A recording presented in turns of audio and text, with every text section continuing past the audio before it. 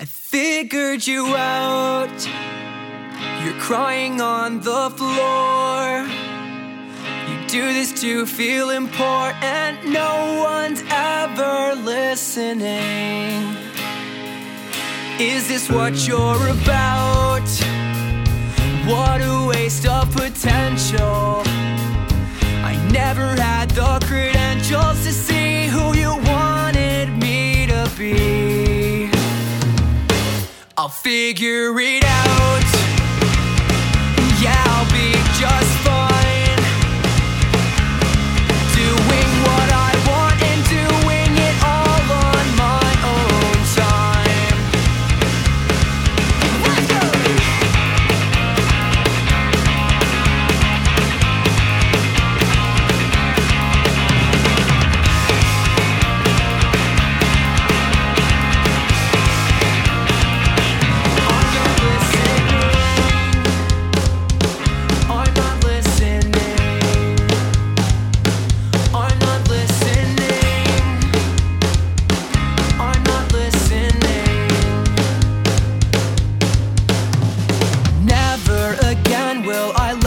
Pretend that the words that you say aren't the words that you meant. So I let you defend all your choices again, placing distance between two us trying to mend. Did you intend to try to make amends? Did you know that the great times never have to end?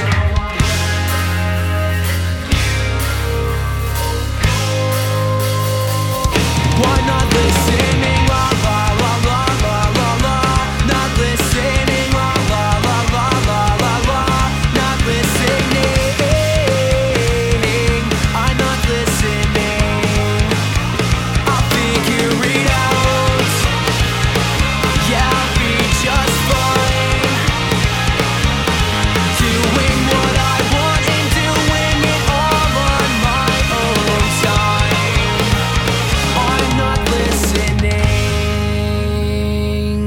That was I'm Not Listening off the album Safe Space. Welcome, everybody, to a special edition of the ODPH podcast, better known as the Ocho Duro Parlay Hour. I am your host, Ken M. Joining me in the studio, holding down the boards, though he's not jumping on the microphone just yet, but he is in the building. His name is Padawan J. But fear not, because we have a special co-host for a special guest. Our co-host, you know him. He is an ODPH favorite. His episode is still reigning, defending, most downloaded episode in ODPH history from the band Floodlands, which the album Sea of Sarin is in stores now or wherever you find your music. If you don't have it in your collection, step your game up and get it now. Ladies and gentlemen, give it up for the one and only Jimmy Gazdick. Thanks, man. Thanks for having me back. Oh, thank you. I'm excited for this one. I'm super excited you could make it in here, and I'm super excited for our guest that is in studio. This has been a band that we've been keeping our eye on for a while. They've been interacting with us on our social media accounts, which you can find on OchoDuroParlayHour.com. They have a big tour going on in February, starting February 13th. Brady's Pub in Elmira, New York, with Tom Jolu. Ladies and gentlemen, please welcome to the ODPH, Tyler Reed from Second Suitor. Tyler, what's going on? Hello. Thank you for having me. Not too much. I'm so excited right now. Don't think I've ever done a podcast, and this is awesome. It's a place I'm allowed to talk for forever, and I don't feel like I can be as annoying. It's great. Annoying? Never. No, the more you can talk, the better it is. So join in the conversation on social media. You can hit us up on OchoDuroParlayHour.com and join in on the social media links. And let's do the hashtag Second Suitor, spell it out, SECOND. So going in with this, Tyler, why don't we get a little introduction to who you are and what you're bringing to the table. So growing up, you're from Binghamton? Yes, sir. What kind of music were you growing up listening to? I was growing up listening to a lot of kind of butt rock on the radio. I grew up with a lot of like Van Halen from my dad, for sure. My dad has one tattoo, and it's just the Van Halen logo. Oh my gosh! So a lot of like old That's rock awesome. and roll, and then my dad introduced me to like Green Day, and then from there I kind of just went off into the pop punk world, and I mean, yeah, I love music, so I can listen to pretty much anything. So it's just kind of growing up and such. You get introduced to Van Halen. Was the album 84? Oh, yeah. Okay. Yeah, for sure. Oh, yeah, my bad. Yeah, no worries. No. So growing up, you listen to that, and then you get hooked on Green Day. What, I'm guessing Dookie. Oh, yeah. Dookie. He had Dookie and Insomniac were the two CDs my dad had, and I stole them from him. And I kept them in my room for like a year and a half before he realized they were gone. See, that is incredible because that is almost like Green Day is almost the gateway into like punk rock. 100%. And they were absolutely the gateway for me into this world, and I will forever hold them in my heart for that reason. Oh, yeah, because when they blew up, and I remember that album, when that came out, that just dominated everything. Yeah. Oh, yeah. And just really turned on a lot of people to punk rock and just kind of give an intro because I know their independent stuff is always think is a little better than Dookie, personally. Yeah. I mean, in my opinion. Like, Christy Road is like my favorite Green Day song, and like very few people when I say that are like, which album is that off of? I'm like, dude, I love Christy Road. That song is so much fun to play, too. Oh, my gosh, yeah. And then just going in that, you kind of get a little more exposed into like punk rock and just, what do you think gravitated you towards that? I don't know. It was different. It felt younger because I was a kid, listening to music, and like Van Halen was my dad's, and I kind of so like that's my dad's band. Yeah. I loved it, but it was always his, and I was like, I need my band. And Green Day was just like, okay, this is me. I love this. I feel something when I listen to it. I want to just rock out in front of a mirror in my bedroom, just playing my air guitar, and yeah, I don't know. I just really gravitated towards them, and I think because of them, like I'm still in a band today because getting to see them when they played at Binghamton University in 2005, that was my first concert, and Oh my gosh, really? that was my very first concert. I was in 7th grade, and my dad took me. I think it was a Thursday night, and My Chemical Romance opened. Nice. Really? Yeah. That's awesome. And so my first concert experience is seeing My Chemical Romance and Green Day right when 3 Cheers came out and when American Idiot was out. Yeah, so I went to school that next day and I was like, yeah, I love football still, but I want to be in a band for forever because this is the coolest thing in the world. That's such a gateway concert to get into, and I completely forgot My Chemical Romance opened for him because Yeah. everybody was always like, oh, well, Green Day was here, and I'm like, and it was a big deal. Like if you're outside the 607, it was a very big deal for them to come here. Yes, 100%. Because they played our arena for a while, but them coming into Binghamton University was a huge deal. This right after American Idiot was out. No, yeah, American Idiot had just come out, and I was in a sophomore in high school, and I remember a couple of my friends, older than me and in the same grade as me, went to go see that show, and a lot of them were very well versed in the discography of Green Day, the indie stuff and the published stuff. And I remember one of my friends coming into school the next day, and I was like, "Oh, so how was the concert?" He's like, "Oh God, it was amazing." He goes, "And the funniest thing happened." I go, "What's that?" He goes, "Well, they opened with American Idiot." And I go, "Yeah." And he goes, "And the place goes nuts." He goes, and then they play one of their older stuff, and half the arena doesn't know what's going on. Yeah, I can Yeah. only imagine how that is because I mean at that time when American Idiot came out, and that was like their resurgence one too. Because Yeah. after Dookie, I'm not saying they fell off because they never fell off, but it was less pop culture. Yeah. It was involvement. less like radio, not friendly, but it wasn't as like mass appeal as like Dookie was. I for really sure. liked Warning, though. It's I a did guilty too. pleasure. 100%. Yeah, I don't Warning. think any of their albums are bad. No. And I can't stand people like, oh, I don't like American Idiot. Like, it's great music. Just enjoy it. Like, Absolutely. shut up and rock out. Have fun. No, absolutely. So right there, you had your moment. Okay, I'm seeing the rock star life right here. All the music is influencing me. I love football, but music is my passion. That's where I'm going. Yeah, pretty much. So right then and there, were you starting to learn about playing music, or how did you kind of roll that out further? Well, honestly, I had been taking guitar lessons for a couple months or even weeks when I saw Green Day for the first time. And at that point, I was just like, I don't know if I want to do this. Like, this is cool. This is like a lot of work. I'm a kid. I want to go run around with my friends. Yeah. And then I saw Green Day. And it had nothing to do with like I want fame. I want money. I want girls. No. Like, it was like, what a spectacle. Like, these dudes are putting on a show right now. Like, they don't care how much they're making. They are having fun. They are enjoying it, and that's what I want. I love just being on stage with my band. It's so much fun. I get to just play my songs, and the fact that anyone listens is crazy to me. So I just love to play. I love to have fun, and Green Day taught me that, Yeah. What was your first instrument then that you owned? The first instrument I owned was a guitar. I think it was like a first act guitar that was like from Walmart. It was like one of those $30 ones that don't tune. Yeah, okay. And I had that for about like a month or two learning on that, and it was just like it's almost more discouraging because you can't get it right because it's impossible. But yeah, then once I stuck with guitar for long enough, my parents bought me an electric guitar and play that thing until my fingers would bleed. What kind was it? A Fender or Les Paul? It was an Ibanez, ironically, Okay. which was it's not a very typical first Nice. guitar. No. And I I'm not a big gear freak kind of person, and I still to this day I'm not very knowledgeable on like my gear. But luckily I have James in my band because James is very good with knowing what I'm doing.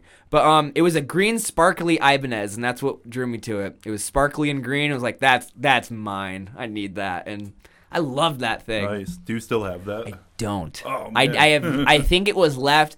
One of like my high school bands that never were a band. Like I left it at one of the members' house, and he scrapped it or sold it or something. man. I know. That was such a bummer, but I still remember vividly what it looks like. Yeah, So that's cool though, man. yeah, thank you. Absolutely. Yeah, so that. so right from there, you're now playing music, and at one point did you go, okay, I'm playing music, but let's get a band going?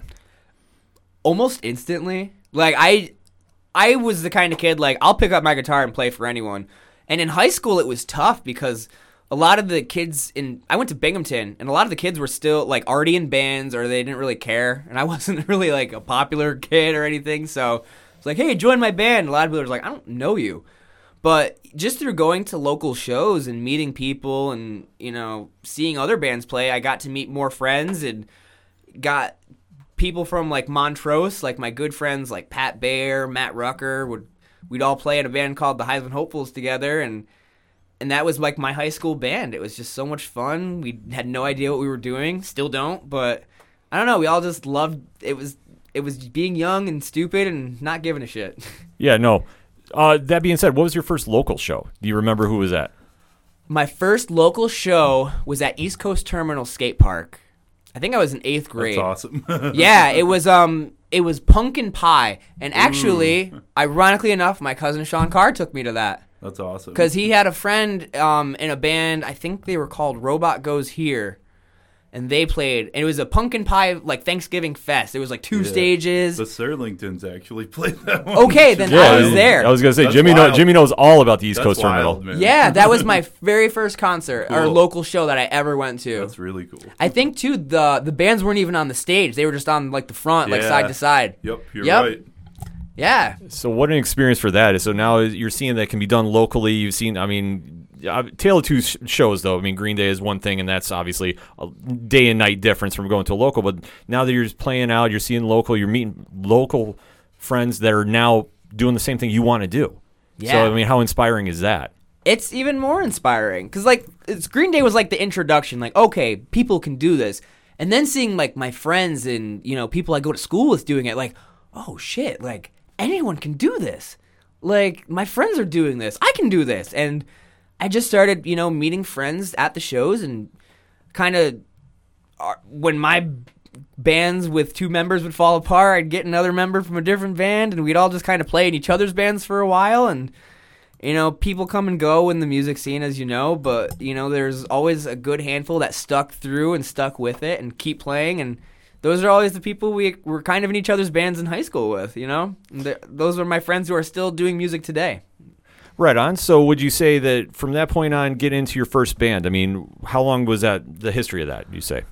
The first band I had lasted longer than it should have, probably. Okay. I believe there was probably a couple bands before my first actual band, like that we never played a show or anything. All right, so Like, we'll just kind of word it that, okay, the first one you went to a show with. okay, the first band I played a show with, we were all completely different people at our schools. Like our drummer was one of this girl who played like in like the choirs and like the jazz ensembles and stuff.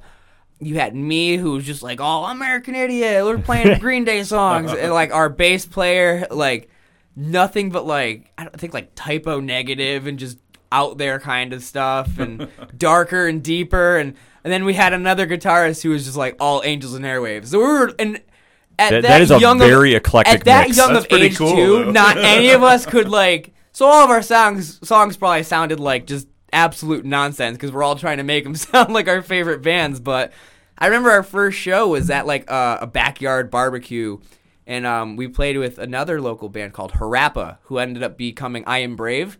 Okay. Yeah, and we played, I think it was their singer's backyard. And I'll remember the show forever because were waiting outside out front after our set, and someone drove by with a paintball gun just blasting the house. Oh, Jesus. It was one of the man. most horrifying experiences ever, but I'll never forget it. And I hate that was the takeaway from my first show, but that's what I remember the most because my ex-girlfriend, I think, got hit and I didn't. And Oh my God. I could only envision Move, this. you live here. How random. Yeah, because at this point, how old are you? I'm like 14, 15 maybe. So you're 14, 15, and then just randomly somebody pranks you and hits it with a paintball. I mean, you're Yeah. going to be thinking, like, maybe this isn't meant for me. Yeah, I was like, does this happen all the time? Yeah. Like, but and then, I mean, that was just a weird situation. I have no idea to this day, like, who did it or why.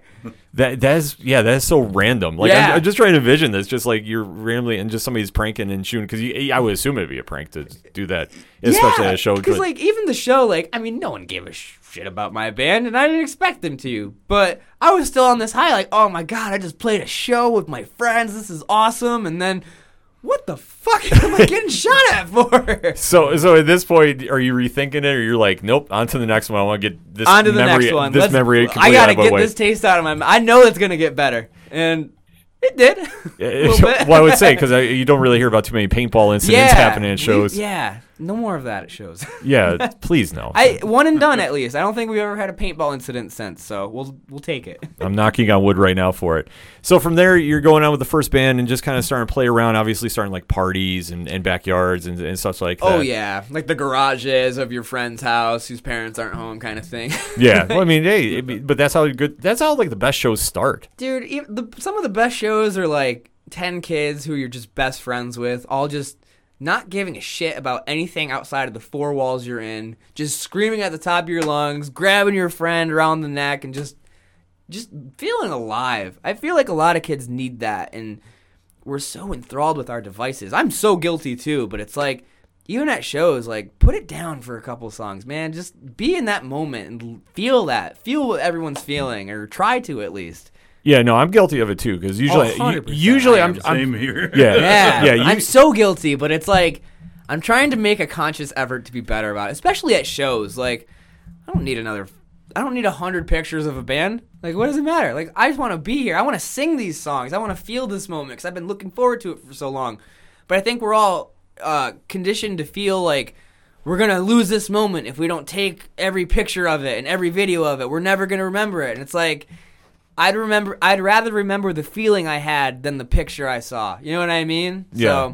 Absolutely. So I'm trying to make that Definitely. effort to feel a little bit more at shows. Yeah, no, I try doing the same thing too. Like, I'll usually try taping like a song. Like, if a band asks me to tape one for them, and I usually I'll sit up there and hopefully nobody knocks the phone out of my hand. I was telling Tyler off air about the first incident when I was at a Crimson show and Oh, yeah. and a certain notable band that I will not name on here because I love them knocked the phone out of my hand because they were running into the pit there. Classic. Yeah, I know who you're talking about. Yeah. Shout out to Julian and company Yeah. because they're amazing people. But I digress. But that being said, though, it's like I try making a point now to experience it too, because I mean that's something that, and you touched upon a great point, that everybody is so electronically attached these days that putting away the phone and not having to post everything with a hashtag up there is a little distracting. And just going to a normal show where just everybody's there for the music, just to have fun and just enjoy the time you're in. I mean, it's something that I'd like to see come back a little more. And like I say, I just usually take one song and then phone is away. Yeah. No, and like I'm not saying don't take the picture or don't take the video, but know when to put it away. You know what I mean? Like, and like, be there for the show. Don't be there for the likes after the show. You know what I mean? Like, no one cares about the post. Like, let's enjoy the moment. Let's get there first. You know, Yeah, like definitely. everyone's so quick to like, I gotta capture this for forever. Do it 100%. But like, let's feel that moment. Let's live that moment, not just watch it through your phone. You know? Yeah, Jimmy, you kind of concur with that? Oh, definitely. Yeah. Yeah, like when I saw the Misfits, it was like kind of in my mind a once in a lifetime opportunity at Madison Square Garden. I filmed 2 songs, but I just wanted to live in that moment, so I know exactly like what you're talking about. Like, Yeah. especially a show like that. But even local shows, though, like, you know, you should be there to support the bands and buy merch and do all, you know, just Just be a fan. Yeah, like to me, Yeah. like it means so much more when somebody like comes up to you after and says, "Wow, I really like what you're doing in this song or that song," instead of just standing there and videotaping it. Like it's nice Absolutely. too, but like I think it crosses over much better though when Yeah. people actually are there and pay attention to the music. Yeah, absolutely. So, I Couldn't mean, agree more. obviously at this time, though, as we're talking timeline-wise, not really that much of a problem with cell phones. It's just more duck and paintball shots. Yeah, pretty much. So, going from there, though, going on to the second show, so this first band that you're in is, I'll say, one of the most eclectic mixes of sounds I think I've heard. With 100%. Typo Negative and Angels and Airwaves alone. I mean, I'm just... That's wild. Yeah, I just have this weird vision of Peter Steele playing a Blink-182 song. Like, I'm sorry. I'm sorry. Like, I know I'm going to get crucified on that. I don't think it would I'm work. I don't either. I never want to hear that mix up ever. Never. Just saying. So going from there, the first band kind of went for a little longer than you said you should have, and then just kind of transitioned. Okay, this didn't work out. I want to do something similar. Went on to the next project. Yeah, basically. And I think that's kind of my problem in life, too, is I let things go for too long sometimes before they should die. Like, when I was in a band, Lila Ignite, Lila Ignite was great. We had so much fun. We were a band for 6 years, but we probably should have ended around year 4.5-ish. You know what I mean? But I'm the kind of person where if I'm committed to something, I'm not gonna let it die, and I'm gonna work and put everything into it and keep going and keep going. And now with Suitor, though, it feels so much different and easier to put everything into it. And we've only been a band for little over 2 years now, and just everything we've been able to do in such a short time has been just crazy for us, honestly. I never thought we'd play 69 shows in our second year as a band. That's insane, especially while all of us were working too. That's incredible. But let me touch back on something you said though. Yeah. Because from the bands that you've been starting in, when did you start up with Lila Ignite? So every time a band of mine was gonna break up, and I knew they were gonna break up, I would start my next band. Because I can't not do this. Okay. That's I can't not be doing this. I've never taken time off completely from a band ever. What would you say is your longest break? Of not being in a band? Yep. It hasn't happened since high school. Oh wow. I need this. No. Fair enough. Just to paint the picture. So it's when I was in a band, my high school band, really the Heisman Hopefuls was my fun high school band when we were all friends from different areas and whatnot. The night I learned that we were gonna break up, I started Lila Ignite. Okay. Not even as Lila Ignite, but I'm okay, I have songs. Planted the seed. Planted the seed right then and there. I'm all right, cool, on to the next. And then from Lila, what would you describe the sound of Lila for our listeners that are not familiar? Lila Ignite was a little angsty punk rock, but also kind of warm, say anything type lovey ballady songs too. It was weird. We were kind of angry and in love and angry at the same time. It's kind of weird. No, sometimes it happens. Just to be versatile like that. Yeah, yes. I would say we were very just a visceral gut blah punk rock kind of thing. Very energetic. Let's bounce around for forever and we're all gonna get cardio. Did you write more of the ballad kind of stuff, or? I wrote pretty much everything. Oh, cool. Tom wrote a few songs for Lila Ignite. He wrote a few riffs as well. I've in most of my bands, I've pretty much been the songwriter, and I don't know why. It's how I work best for me. I've never been a person to You don't collaborate much. I'm not good at it. I don't like to. There's something about the music I play. It's just I'm a very awkward, socially anxious, introvert kind of person. And for me, this is getting everything in my life out. This is getting all of my pent-up thoughts, feelings, anything out. And I don't know why. I feel I need to be that. I need to be the songwriter. Nothing wrong with that, and which sure. is yeah, and it's so much fun. But at the same time, being in a band with Micah and James and even the Lila guys, everyone kind of knew that, but would still kind of put their flavor in what they do, which I love. Yeah, I'm not definitely. trying to stifle anyone else's creative outlet or what they love to do. But if you're the one that really feels the most passionate about it, that's what you want to bring to the table. But let's kind of deep dive into Lila Ignite, though, for our listeners. 'Cause Sure. At this time, when did it start? Lila Ignite started, I was out of high school, I know that. So I'd say around 2012-ish? Okay. Yeah, I'd say 2012, 13-ish, because we lasted around 5-6 years as a band. So who is all in this band? Lila Ignite consisted of me, my great friend Tom Lewis, who is pretty much the band Tom Jolu from Binghamton. Okay. John Shackleton was on drums, and he is now the bass player in Head Splitter, which is really. He's the bass player in Coasting on Potential, and he plays guitar in Head Splitter. Nice. Yeah, he's in. I just saw both of them recently, that's why I got him all confused because I'm like, wait, what instrument did he play? Okay, and then Adam Simmons. No, not Adam. Adam Metzer. Sorry, Adam Simmons is our friend in Florida. Adam Metzer played in Lila Ignite, and Adam was the one I was telling you guys that he posted on my Facebook, I think yesterday, about how like if he's like, how are people like not fascinated by dinosaurs? Like they're like giant lizards that were taken out by space. Like where did we lose you in that? Like like. So me and all the Lila guys are still great friends. I love them all dearly, and it's so much fun. Like we get to tour with Tom Jolu next month, so we get to play music together still, and especially for being in a band for 6 years, as you said. Yeah, and you guys toured not just locally here in the 607. You guys went up and down the East Coast, and I mean, where were some of the spots you hit? Yeah, Lila toured everywhere. We flew down to Florida. We hit Texas a couple times, which was so much fun. Texas is one of my favorite states to play, and Suitor's yet to go there. But Lila had a blast. We went out there once with Keep Flying. Okay. I think it was the very first Keep Flying tour, which was cool because I think Lila Ignite was on either the last or one of the last Survey Says tours. Okay.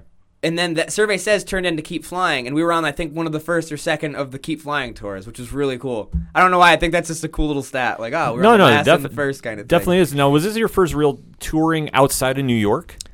It was the best touring outside of New York. Okay. Up to that point, for sure, because I mean, getting to go out with bands was so much fun. It was something we really didn't do a lot of until later on in Lila because we really didn't know what we were doing. And we still don't. We just like, oh, let's book shows. Let's just message and see what we can do it on our own, which is still what we do. I mean, we're just trying to get better at it. You know what I mean? No, absolutely. But just going out, especially from being a young age, just going out and seeing the world. Oh, it's the best. You know, like being 20-something years old and just not giving a shit about anything other than getting to the show, getting enough gas, getting a little bit of money from the gig, and getting to the next place. That's all it is, man. And I love free it. beer. See, I don't drink. Oh, okay. Nothing wrong with that. Which is crazy. Like, bartenders look at me so strange sometimes where I'm like, can I get a water? They're like, you're in the band. I'm like, Nothing yeah, wrong with that. Yeah, I don't discourage it in any way, shape, or form. Yeah, but just to go out, especially, like I say, going to different cities. And how would you describe the crowds? Like, everybody know who you were? Or Oh, God, no. Oh, absolutely not. No one knew who we were. It was awesome, though. I don't mind that. I like kind of playing to new audiences too. It's I keep turning. No, that's all right. Just make sure it sounds coming through good. No worries. Absolutely. But no, I no one really knew who we were at any of these shows, which was okay. I mean, we'd have a few friends here and there like, "Oh, we used to live in New York. That's awesome." But it was fun to get out into the world and just see these different venues that were not basements in Binghamton and not what we saw every other weekend. It's so much fun to see how different music scenes work and operate and how different music venues are. It's all learning and it's all a great experience for the most part. And for me, music is my ticket to see the world. Honestly, it's what's gotten me out of Binghamton and to see cool places all over the country. I got a quick question. When we were talking off air, you were talking about that venue with the garage and the camper. Yes. Where was that? Dude, that was in Corning. Oh, was it Corning, really? New York. Wow. The band Breakfast for Dinner. Oh, my God. Yeah, they're actually playing at Galaxy this weekend. Oh, nice. With Choose Not to Choose and Shout at the Robots. Oh, yeah. And both great bands. All of them are great bands. I'm excited for that show.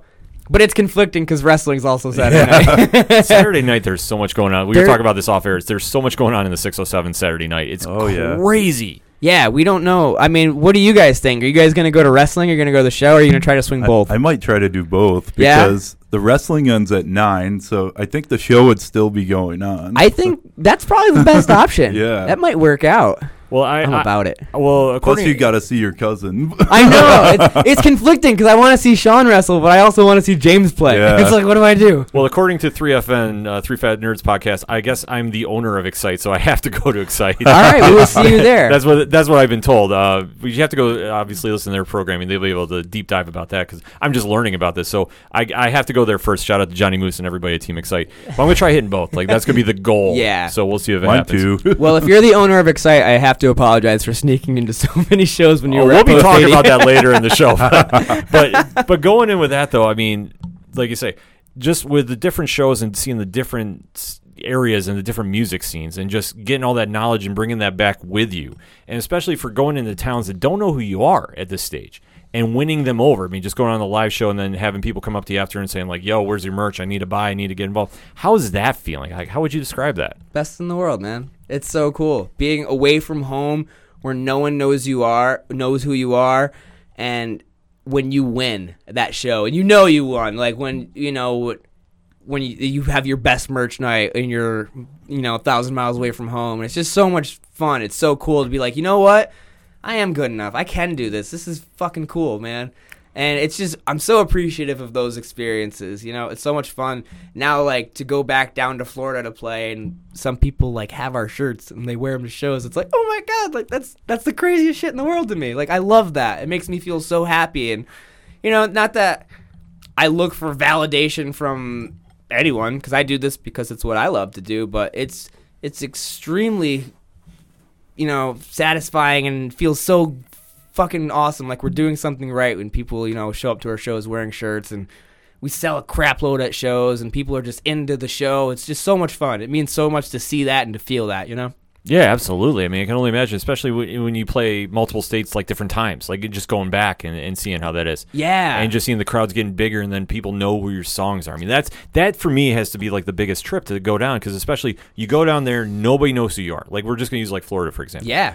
And you go there, you put on a killer set, you obviously do your thing on stage, and then the next show you come back down and you see people wearing the shirts, people singing the songs. How is that? I mean, it could be a person, and it's still just like, oh my God, like that person remembers. Like that, to me, that shows like we did something right to where that person came back and saw us again. And it's happened a couple times, and it's like, oh my God, like, and you make that connection with that person, and for us, it's like, I'm probably super annoying about it. I'm like, oh my God, like, you're here again? Like, that's crazy. Like, thank you so much for coming to the show. Like, I want to be your friend. Like, I just love that. And it genuinely just makes me so happy that anyone believes in this weird ass wacky band of ours, It means the world to me. yeah, and especially for you say Lila lasted 6 years. I mean, how many albums did you guys put out? Lila put out, I believe, 3 or 4. Like 3 in one EP? I think, yeah, something like that. Because we had the long, Not Punk Rock was like 20 songs or something like that. But yeah, I think three albums in an EP, something like that. Okay. And then just so you said about year 4, it was kind of like, felt a change in... You could feel it. I think that was the point where, like, Tom was starting Tom Jolu a little bit more seriously, which was awesome for him. John was kind of going off and doing other bands and whatnot. And Adam was kind of at a point where he was just kind of, going through stuff in his life. And you could kind of feel everyone being a little detached from it, which it sucked because I'm a kind of person, like, I don't do side projects. Like, when I'm in something, I'm in it wholeheartedly. And, it sucked at the time to kind of feel everyone breaking away, because it almost felt like all 3 of my friends were breaking up with me at the same time. And I was like, oh, this sucks. Oh, man. But like, well, especially going on tour and just bonding like that. I mean, Yeah. it becomes like a second family. absolutely, and it does. It is a second family, and that's like the band Patent Pending. They have an album, Second Family, and it's that vibe, and that's what the music world creates, is that second family. And so it sucked to like feel that, but it wasn't like my friends doing anything out of malice or trying to hurt me. It's just understanding now. It's like, we're all at that point where we needed to walk away from it, and I almost wish we would have realized it a little bit sooner, because I feel like we all could have jumped into our current projects with a little bit more all-around support from each other. Mm-hmm. But where we all are now, I'm so happy and thrilled with. Like, we're all great friends still. I talk. We're going on tour with Tom next month. I think John is filling in for Suitor for drums for a weekender in March, and I just told you the Adam post that he made on my wall about dinosaurs the other day, and we're all just still really great friends, and I will forever appreciate those guys. And that's what you have to really say is a true testament of a band is, you hear about so many stories about when bands break up, and it's like toxic and visceral and just like, and like just the worst case scenario. But for you, it sounded like this just was I don't want to say a blessing in disguise because that's not the right words, but just the fact that you all remain friends and still good friends and still being able to say, okay, that was one chapter, and now we've all kind of grown in our different ways, but we still have respect for everything going on. That's like really remarkable to hear. Well, thank you. We appreciate that. It's crazy to me. Like, I've heard local stories of bands getting in like fist fights with each other. I'm like, I'd never want to hurt Tom or John or Adam or anyone or Micah or James. Like, I don't want to punch you. Like, I might say I want to, but like I don't actually want to. Like, you don't have to worry about like a steel cage match down at the X or something. I would rather do that, honestly. I'm just gonna say I'm willing to bet money that me and Tom Jolu could put on a show in the wrestling ring. Well, I'll have to talk to Johnny Moose I'd like about to that. see that. Oh, I thought you were the owner. Well, like I said, like if you listen to 3FN, they say I am every week, so that's why I'm just saying, like we'll have to see if we can book this. I mean, I'll talk to Moose. Yeah, that's it. Second Suitor versus Tom Jolu cage match. Oh, we'll have to see about making that happen. Let's make it happen. But why don't we do this now, since we kind of talked about the ending of Lilac Night? Obviously, you're onto a brand new project with Second Suitor, but let's sneak in some Second Suitor music here and take a quick break. Obviously, join in the conversation on social media accounts. You can find the ODPH accounts on OchoDuroParlayHour.com. And remember to use the hashtag Second Suitor. Spell it out, SECOND. So let's go with Get It off the album Safe Space. You are listening to the ODPH podcast.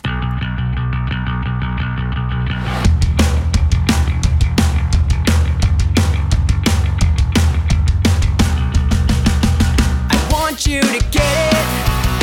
I want you to understand. I'm doing the best I can, but not as good as I want to be. I just want to get it. I just want to comprehend that I have to make amends with the monster inside of me. But I keep forgetting things I need to know.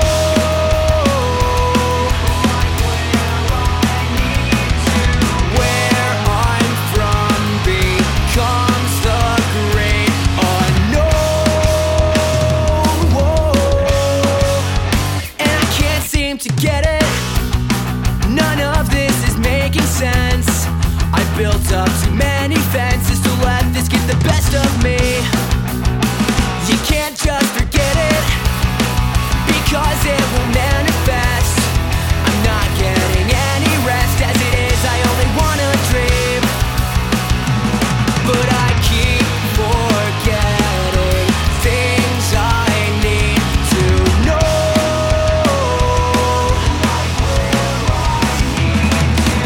Where I'm from becomes the great unknown. And I can't seem to get it.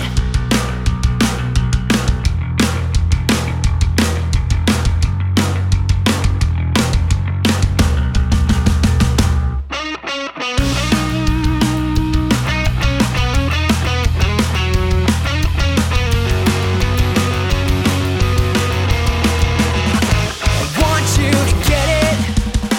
I want you to understand. I'm doing the best I can, but not as good as I wanna be. I just wanna get it, because it will manifest. I'm not getting any rest as it is, I only wanna dream. I just wanna get it, get it, get it, get it, get it, get it, get it, get it, get it, get it, get it, get it. That was Get It off Safe Space. You are listening to a special edition of the ODPH podcast with special co-host Jimmy Gazik from Floodlands in studio. And our guest of honor for this episode, Tyler Reed from Second Suitor. That's me. So Tyler was breaking down in the first segment about growing up and his different influences and what ultimately became the band Lila Ignite, which was together for 6 years, touring and albums. And then it came to an end, and now we're in the transition phase where for the first time in a long time, you're not in a band. And what ultimately led to what your new project is? So, yeah, once I knew that Lila was at its end, so every time any band of mine was breaking up and I knew we were breaking up, I would start my next band. Like, I can't not do this, so I'm always in a band. So once I knew Lila was ending, I had a batch of songs that I had written probably for Lila. In all honesty, it was probably intended for Lila, but they never were Lila songs. And I went down to Philadelphia and recorded with my good friend Pat Bear. He used to live above the venue, the Boot and Saddle in Philly, which is on Broad Street. Oh, wow. Okay. Yeah, he used to live like above it on like the top floor That's of his awesome. building. Yeah. So we went down there and I recorded, I think a 5-song little demo EP called The Sky Is Falling Down, where I played every instrument on the EP, which is, I've never played drums on any recording gonna say, or I in didn't any know. band ever. So how much of a challenge was that? It was horrifying, but I didn't give a shit because I had a chip on my shoulder. I was like, all right, if everyone's going to leave me, I'm going to do it on my own. And I was like, fuck it. I'm just going to go. If it sucks, it sucks, but I'm going to try it. How DIY, man. That's awesome. Yeah, it was just like, I'm going to go for it. And honestly, to this day, like I can still listen to I think one of the songs and I'm like, okay, I did okay. It was all right. But no, I loved it. It was such a fun experience, and I was definitely proud of myself because I was like, oh wow, I did play drums and bass and I did all the vocals and guitar. I was like, this is crazy, but it was so much fun. Yeah, because at this stage, like I say, it's got to be such a transition phase, too, going, obviously, from being in a band where you're obviously taking in everybody's input to now this is just strictly you. Yeah. And just, like, how open you are to the world, just like, this is what I want to do, this is my voice, hear it. Yeah. And it was scary during that first transition, too, because Lila didn't have, like, a big send-off or anything. We played our last shows, and that was it. We weren't like, hey, we're done, we're going to do a big banger. Like, no, it was just like, we're done, later. This is out. And we kind of wanted to do that in a way, too, not out of, like, super, like, malice or spite towards anyone, but we all knew that we were going to be in different bands, and we were hoping people would catch on regardless to whatever we were doing, but we just wanted to, like, show people, like, appreciate what's around. Like, you never know when it's going to be over. Mm-hmm. And not that we felt like we were underappreciated or anything, because we didn't. We just wanted to have fun and play shows, but I think people were kind of upset with me doing Second Suitor so quickly. They're like, well, where's Lila? What happened to Lila? And I'm like, well, you weren't there. Well, I don't know what to tell you. Well, you have to figure, though, with being in a band for that long, in 6 years, people know, and you build an audience, obviously, Yeah. doing that. So to just quit abruptly to what fans would think, to just be jumping in a second band, I mean, there's got to be, like, the shock factor. Yeah, I mean, I guess to us it didn't feel as Right. abruptly, because to us it was kind of fizzling out regardless. So for me to jump into a new project, I was like, okay, let's see what happens, because this was the first time I put out something in 6 years that wasn't Lila Ignite. And because at the time, too, like, Tom already had Joe Lou, John was in, I think, Head Splitter at the time, or maybe doing something different. And so they already had their established projects going. So for me, it was like, I'm starting new. I'm starting from the very beginning again. And I don't know if people are going to be receptive to it because they're going to want Lila, or it doesn't sound like Lila. And what? Because to me, Suitor doesn't sound like Lila at all. No, it definitely doesn't. Like, from hearing both, it's definitely, I want to say it's just a different vein. Like, Yeah. like you can definitely hear the more pop punk in Suitor than you did in Lila. Yeah. And that's not an insult by any way. No, it was just like, you can just definitely hear it. I just got a quick question. Would you ever be open to a Lila reunion show? And would the other band members, if you wanted that? Yes. I pitched an idea. We weren't able to do it, but I pitched a crazy idea. Yeah. Involving the X, too, the wrestling facility. I haven't seen this paperwork yet. Nice. So Lila Ignite had a song called Hey George Washington, where we recorded a music video in the Excite Ring with Sean Carr, Nice. Axel Lennox, Austin Molinari, Joey Sassano, like these guys were acted as like the old the founding fathers, and we wrestled them in the music video. Oh wow. That's So it was part of awesome. our music video. So I pitched an idea to Sean for. We used to run an event every year called Halloween for Christmas, where we would just do Halloween for Christmas, exactly what it sounds like. I wanted to do it at the X, but I wanted to do like Second Suitor, Tom Jolu, Head Splitter, and Lila Ignite. But in between, That's a great idea. But in between each band's having wrestling, Cool. but also before Lila Ignite's set, having a wrestling rematch between Lila Ignite and the presidents from the George Washington video again. That was I my love whole it. story pitch. We weren't able to do it, obviously, because I Yeah. was like, hey, can we pull this off in like 3 weeks? And it was like, no, you're fucking stupid. Of course we can't. But I loved that idea, and I'm not opposed to doing something like that at some cool, point. man. That, That's good to know. But I will say Lila probably would never reunite as a full-time thing. But I would not put it past us to do at least maybe one show at some yeah, point. just maybe a reunion show Yeah, or so. something like that. Cool. no, that's awesome. That's good to know. Yeah. And I'm fully now aboard with this idea of doing it at the X. Yeah, that makes it sound way cooler, doesn't it? Yeah, that, like I'm just envisioning this, and like I said, I'll have to. I mean, I guess I could sign off on this allegedly, but I know, Mr. Owner. Yeah, I know. Like I said, I just found this message. Well, buddy, we'll have to see. Yeah. So that being said, oh man, we're having too much fun on this That one. was too Oh, perfect. Yeah. So we're going into this, and obviously with Second Suitor now, you put out the first EP, and what would you say is the reaction now to this? The reaction to the first EP was, I feel like people were hesitant at first because it wasn't Lila. And I kind of expected people to be hesitant. I knew some people were going to listen to it and at least give it a shot.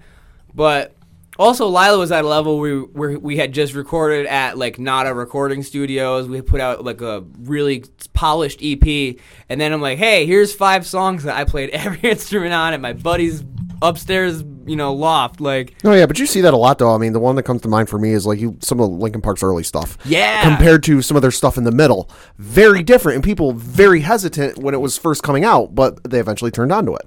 very true. So, and that's kind of what I think is, even right now, is kind of starting to happen with Suitor. Is like, people are like, oh yeah, like, I can listen to it. Like, it's cool. Like, Yeah. Lila's gone, but it's okay, because Suitor's around now. You always want to grow as a musician too, and it sounds like you have, like, through your newer songwriting. Thank you. No, I Absolutely. appreciate that. Definitely. And I don't know, like, one thing I pride myself on is, like, I feel like I've never really changed who I was. I've just evolved as a musician, as a Yeah. songwriter. But, like, even if you listen to old, like, Heisman Hopefuls, Lila Ignite stuff, like, it's consistently me throughout all of Yeah. it. But I've just grown up and, like, Totally.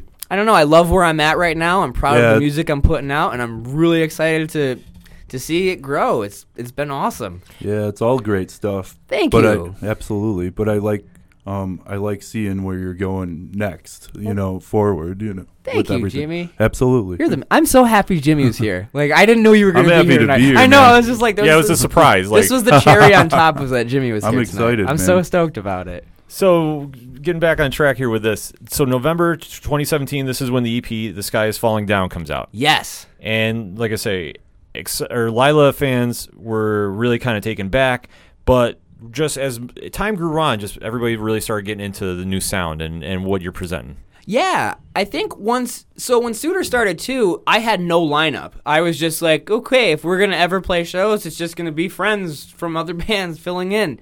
And that's what it was for probably the first half of the first year, was just me finding friends who were available. Like, I remember one weekend specifically, I drove down to Philadelphia and played a show on a Friday night, and both Pete and Aaron from the band Above the Mendoza played drums and bass for me. And then the very next night, I drove up to Syracuse, and John Shackleton from Lila and Nate Pexon from Coasting played drums and bass for me the next night. wow. That's so I was awesome. literally just like, whoever was around and available, like, all right, you're in my band. And then great band from Buffalo, New York called Kill the Clock offered us to go out on tour with them for a 5-day run up in the Northeast. Nice. And it was, we never had toured yet as Suitor. And I reached out, I think originally to Micah. He was in Hillcrest at Oh the yeah, time. great band. Great band. I know, I love Hillcrest. Yeah, me that too. was so much fun band. But Micah was originally supposed to play bass for a tour for Suitor. and he was like, I know, like, James is in Hillcrest right now. He can play drums. And they ended up, Micah, like, switched it. They He was like- switched. they did. Micah was like, I think I want to play drums. And James was like, I think I'd be better on bass than that. Cool. And we practiced twice, went on tour with Kill the Clock, and when we got home from that tour was when Safe Space was released. It was our release show. Sweet. And from there, I kind of just stole Micah and James, and I feel like we They're have both- grown so much tighter together. And Oh, yeah. They're we don't both suck great nearly musicians. as bad. Oh, dude, you know how awful it is to be the weak link in your own band? like, I wouldn't say that. Micah and James will talk and like go into like theory. And I'm just like, Yeah. you are speaking in hieroglyphics to me right now. I have no idea what's I'm happening. with you on that. Yeah, but no, I absolutely adore both Micah and Yeah. James, and I'm very happy that it worked out how it worked out, where Micah's on drums and James is on bass. Oh, 'cause definitely. I love the dynamic we all have as a three-piece. Are they both full-time members? Yeah, they Okay. are. Basically, it never was intended to have any full-time members other than me and Second Suitor, but once we did that first tour, I was like, oh, I'm keeping you. Like, Sweet. you're not going anywhere. Well, it's just that moment when awesome. you're playing and it just gels and it's just like it's like the right fit. Like I always say, like with our podcast, like when we had Coach Duffy and he just kind of came in and we weren't really planning at the time. Is just doing a guest spot and he just knocked it out of the park so much. It was like, do you want to stay on and do the show? And he was like, hell yeah. And then, Nice. now here we are. So like, I fully get that. It's just, you go out and especially from doing it on your own to start out with, The Sky's Falling Down to do the EP and then to go into, Safe Space where you're looking at about like, if I'm doing my math right, like almost like a year and a half later. Yeah, almost. And then just to have, Micah and James just jump on and just, you feel it gelling and just here you are and just how tighter you're getting the sound and just going out and, presenting everything with it is just, how much of a relief that's got to be. Oh my God, it's so much fun. And like, I remember being on that tour and like the first few shows were rough. Like we really weren't tight at all. And we knew it. But I remember there was a show we played the day before Binghamton, which was the hometown release show. We played in Syracuse. And we like made it a point, like in the parking lot before us, that like this is the turning point. Either we're gonna be a kick-ass band, or we're gonna have to figure some shit out. And we played the best set we had ever played up to that point in That's awesome. Syracuse. And it was like, okay, like we're gonna fucking do this. And like from that show on, it was like, all right, it's game on. We know we can be a really good band. Like let's kick ass. And I don't mean that in an arrogant way either. Just like I know like. Not like we're better than anyone, but it's like, all right, we know what we're doing. No, we can yeah. kick ass. But- Nothing wrong with wanting to bring quality to the table. Hell yeah. Yeah, absolutely. That's the thing. If you want to really drive this, and especially when music is your passion, just like anything you're passionate about, you want the best. Yeah. And if you know you can get it out, if you know that your team, you want them to be on your level, and this is where you challenge them, and this is where the cream rises, so to speak. This is where you go, okay, we have one chance to do this. Make the impression. If we're going to be it, let's be it. If we're not, then so be it. And to rise up and do it. I mean, and just have that validation. I mean, that's got to be the great feeling. It's unreal. I mean, I'm ecstatic as to what we're doing and how it's grown so far, and I hope it continues because I absolutely love this band. I know I say it in every band I'm ever in, but I truly hope like Scooter is my forever band because I can't see myself doing anything else. I love Micah. I love James. I love being this band with them, and I love living in a sweaty rental car with them for weeks at a time. It'd be You a know? great forever band. Oh, That's for sure. well, thank you. Definitely. I wanted to ask, do Micah and James are they gonna be on the recordings, or is it still gonna be you on every recording? So, Great question. Safe Space, yeah. Wow, Jimmy. Damn. So Safe Space was actually just me and Scott Rasmussen, who recorded it, also played drums, bass, and a little bit of the guitar cool. on Safe Space, because he had a lot of cool ideas. I'm a very, like, let me just plug in and rip. Like, Was he in Coasting? Scott was actually the original drummer for Lila Ignite. Oh, okay. And I also should mention that Dan Congdon was also the original bassist for Lila Ignite. Dan Congdon's bounced around in a few bands in the area, too. I think he's currently in Head Splitter now. Okay, But yeah, cool. shout out to Dan, too, because I don't want to leave him out. He was definitely Yeah. in Lila Ignite, and he was a big part of it for, Cool. like, the 3 years he was in it. So, love Dan, Yeah. and I remember, too, because Dan actually messaged me, I think, last night, just making sure that my family was still having a Super Bowl party this year. He's like, "You're having Super Bowl, right?" Like, yeah, Oh, come on nice. over, Dan. Oh, nice. Yes, but yeah, I completely lost my train of thought thinking about Dan. I was just That's fine, man. I was just asking if Micah and James will ever be on any of Second Yes. Suitor records. So we actually are just about finished with a new EP that we recorded. okay. And Micah and Very James nice. fully did their parts. They played drums, they played bass, there's backup vocals. Nice. And this is the first time Suitors had a real combined effort on an EP. Awesome. Do And- they add any of their flavor to the Oh, absolutely. I think to the so, record? tremendously, which I'm so excited to have that brought out again. Like, I love... So on The Sky is Falling Down, which is the one that I did every instrument on, there's one song on it called Optimist Adjacent. And on this new EP, we re-recorded it. I've never re-recorded nice. any song I've ever been in with any band.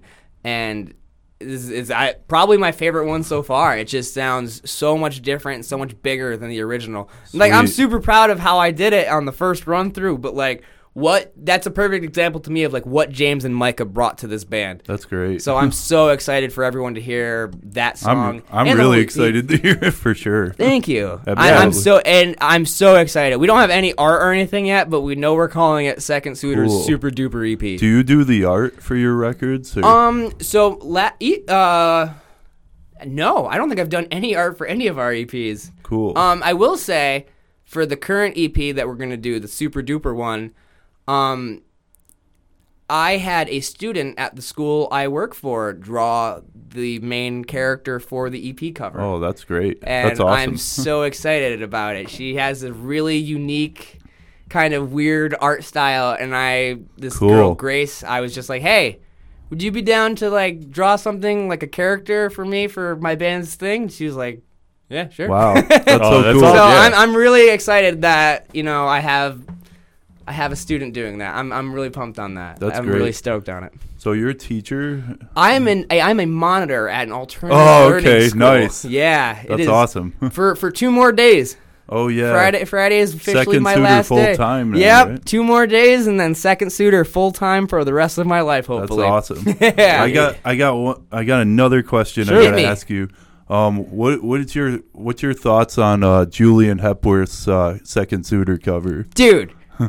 I'm mad at it because you shouldn't be allowed to do a cover of my song that's better than what I can do. No, Julian is Heck yeah. phenomenal. Like, I loved that so much. I think Micah, James, and I listened to it like coming home from a show, like Oh, in the cool. car, and it was like, what? Like, this is some crazy shit. I just found out about this too because Tyler was talking about this off air before you Oh. showed up. And Really? Cool. You know how much of a big SATR Yeah, fan shout I out the am. robots are the Yeah, best, man. Hell yeah. Yeah. So let alone, because, or I guess a little semi-spoiler, we're going to close with Coffee because that's my favorite Second Suitor song. Cool. So now I have to go search It's a this great one. out because I didn't know Julian did this. You probably shouldn't listen to Julian's version because then you're not going to want to listen to ours anymore. Then we'll just swap it out. Like I'll talk yeah, to Julian. put Julian's in at the end 'cause it's We'll- cooler. We'll see if we can get it on YouTube. No, but I just heard about that, and that's just like incredible, and just especially Yeah. just coming out in just a short notice. I mean, you think about it, 2 years now, Second Suitor's been involved, and to see the influence you're having, which other bands are now covering your stuff. I mean, That's how crazy. Yeah, I was gonna say, how wild Yeah, is that?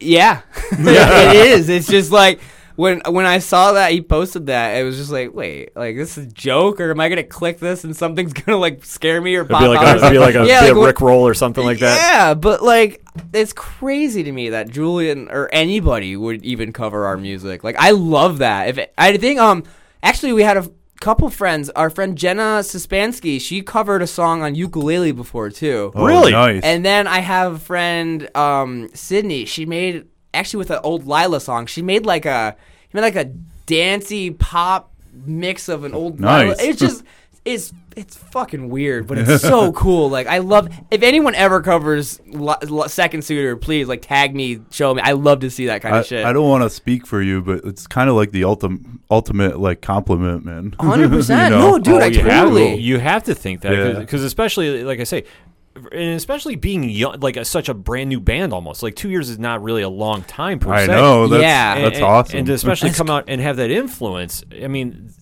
to say that's the ultimate compliment is an understatement. Like in my opinion, like that 100%. That is just to really see where you're going and progressing, and especially where you want to take the band. I mean, when you're already having people cover your stuff, I mean, how does it get better? I mean, you have to think about it, and especially going with the songwriting aspect of it too. Because now you've done the 2 EPs, pretty much been all you doing Yeah. the songwriting. to now that you're including Micah and James in the next portion that you're going to be doing, the new EP, like what would you say is your influences for songwriting and where you think now the changes are? Yeah, so like I still typically am like the songwriter for Second Suitor, 100%. But it's cool now, like with James and Micah, like throwing their style into drumming, into bass and whatnot. But they're still they're both great with knowing like, hey, this is Tyler's band. Like this is his artistic kind of vision. Your baby. It's my baby, 100%. And God, like I don't know. I love being influenced by anything. I like to write a lot of like hypothetical love songs about girls that don't actually exist because yeah. I've been out of a relationship for 2 years, so I'm like, all right, I'm just gonna create a love story in my head. And I on this new EP, I have one song that we wrote. It's called One Winged Angel, which is just jam-packed with nothing but like New Japan Wrestling references. That like, is freaking cool. I cannot wait to hear this. I'm so excited. It's like it's totally different from anything we've done. It's kind of like a super soft, like doo-woppy vibe. It's kind of spacey, but like, yeah, just all the lyrical content is pretty much like wrestling references and like, hey, we're cute kind of stuff. So I can't wait for people to hear it. I think Has Sean Carr heard it? He has not yet. I'll have to send it to him and see if it gets approval from Sean. Cool. Yeah, that'd be something for a music video. Yeah. Oh, Just a little footnote there. Absolutely. I'll throw that out at you. Yeah. But so now you're getting ready now to go on tour. Yes. So let's take a quick break because now we've talked about the EPs. Second Suitor is rolling. The band is gelling. Let's throw in one quick break because then we got to talk about the big tour coming up. Sounds great. So let's go back to the EP, Safe Space. You know it. We are here on the ODPH with Tyler Reed from Second Suitor, so stay tuned.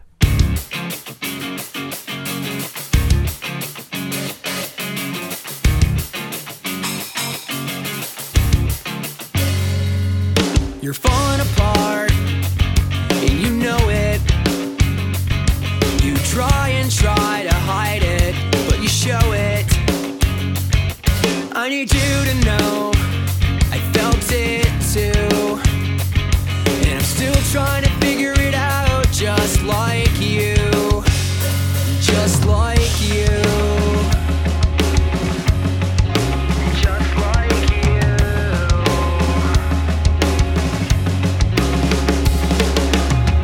If you could see through my eyes or feel through my skin, maybe then you'd understand. But you never did. You never took the time to ask how I felt, assuming that I'd be okay, just like everybody else.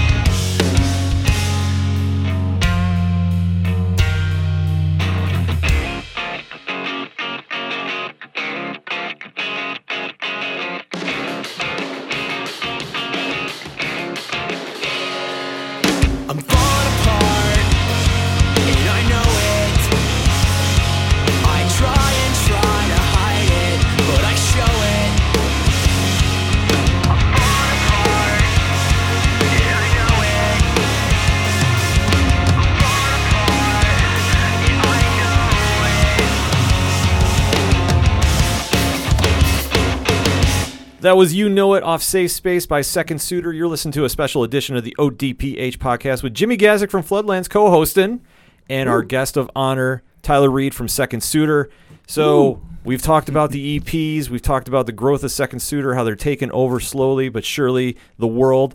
Oh, yeah. They've gone on a couple tours, kind of hitting some different states already. Yeah. So why don't we talk a little bit about that? Yeah. We've done a couple runs already. We've gotten down to Florida.